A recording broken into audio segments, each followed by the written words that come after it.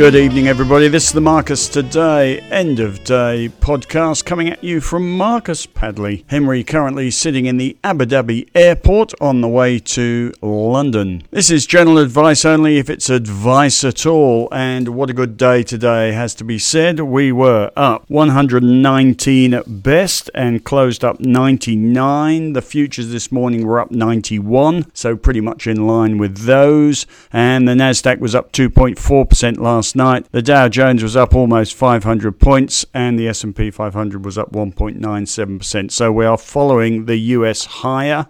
The big moves today were not just in equity markets but in bond yields and currencies. As you will have heard this morning, US 10-year bond yield and the US 2-year bond yield dropped by 18.9 basis points and 20.8 basis points overnight. And our bond yields, whilst they were steady during the day today, our bond yields dropped 11 basis points overnight. And that all comes, of course, on the back of the CPI number out of the US last night, which came in lower than expected, and every strategist and his dog is now trying to claim the clickbait headlines with their prediction of how early interest rates are going to be cut. The bond market is telling us there is no chance of an interest rate rise in the US from here on, and in fact an 88.5% chance that rates will be cut by June next year. That's in the US.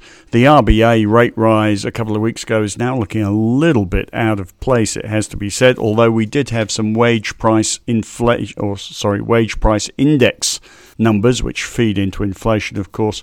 Some wage price index numbers in Australia today, which were the highest on record in the third quarter, and on an annual basis were at 4%, plus 4% compared to 3.6% last quarter, and that's the highest in 26 years, so maybe there is a bit of inflation pressure in Australia still. Anyway, the Nasdaq is now up 12.3% from the bottom a couple of weeks ago. Our market up 1.4% today, which I think takes us up short of 5% from the bottom. The other good news today came in two forms. One was a Chinese initiative to support the urban property market by injecting, is that $1 trillion, which is 137 billion US dollars of low-cost financing. That helped the iron ore price, which was up 2% in Asian trading and hit $130 again, the first time since March. And on the back of that, you saw Fortescue Metals, which hit a 52-week high yesterday, hitting another one today, and BHP up 1.8%, Rio up 2.6%, with Champion Iron up 3.0%, and Mineral Resources, which is not a lithium stock, it is an iron ore stock with a lithium project. Mineral Resources up 5.0%. Solid stuff from Resources. Another big mover today was Macquarie, which we bought in our Macquarie One Stock portfolio last week after the results took the risk out of the stock, up 5.0% today. The US investment banks all had a bit of a flyer last night, and Macquarie following in their wake. It is, of course, a stock market stock. When the market goes up, investment banks generally do a lot better, charging, as they do, a percentage on assets in a lot of their earnings streams. The sector leading the market up today was REITs, up 4.77%. That follows a 5.4% rise in the US REIT sector. REITs are, of course, at the pointy end of being interest rate sensitive. Properties generally have a huge debt attached, so servicing costs go down whilst rents stay where they are. So interest rate falls are as good as a profit upgrade for REITs, and the sector had just fallen 15% in a couple of months. We bought them all in our long-term income portfolio last week, bought a REIT ETF in our strategy portfolio 2 weeks ago, and bought it in the ideas portfolio, and bought some REITs in the ideas portfolio in the last couple of weeks, and that is all paying off nicely. So REITs roofing it today.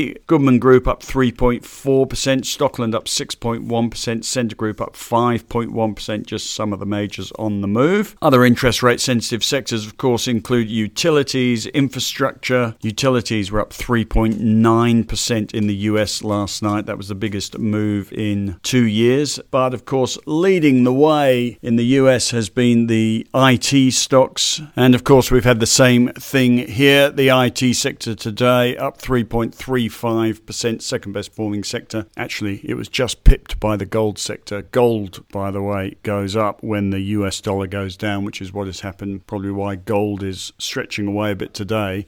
But IT doing well, and major IT stocks today, even though it's very hard to get excited when you look at the numbers on our IT stocks, but WiseTech up 5.9%. Let's not let fundamentals get in the way of a good vibe. And you've got Block up 5.0%. Other things going on, lithium, Pilbara Minerals up 4.6%. Mineral Resources, I've mentioned, up 5.0%. There was a bid in the lithium sector today. Atlantic Lithium, A11, up 46.8%, up 18 cents to 57 cents today. Seek had a good AGM, that's up 6% today. They have dropped 23% after their guidance downgrade in August. So they've put the finger in the dike at the AGM today. Some brokers had expected another downgrade, and they're telling us that current guidance is confirmed. So a bit of a sentiment bounce in Seek at the moment. Gold stocks doing okay today. Evolution Mining up 4.4%. Northern Star up 4.2%. Allchem was up 5.8% today. Got FIRB approval for its Livent, how do you pronounce that company, merger, which will happen on January the 4th next year, and they'll be called Arcadian Lithium. Lots of other REITs in the top performers today. Mirvac up 5.3%. Dexus up 4.5%. Vicinity Centres up 5.6%. Charter Hall up 10.3%. REITs really coming back. Life 360 up 5.8% today on the back of results. Computershare down 5.5% today, having put out guidance. Aristocrat Leisure down 3% today. They had full year net profit numbers, $1.2 billion.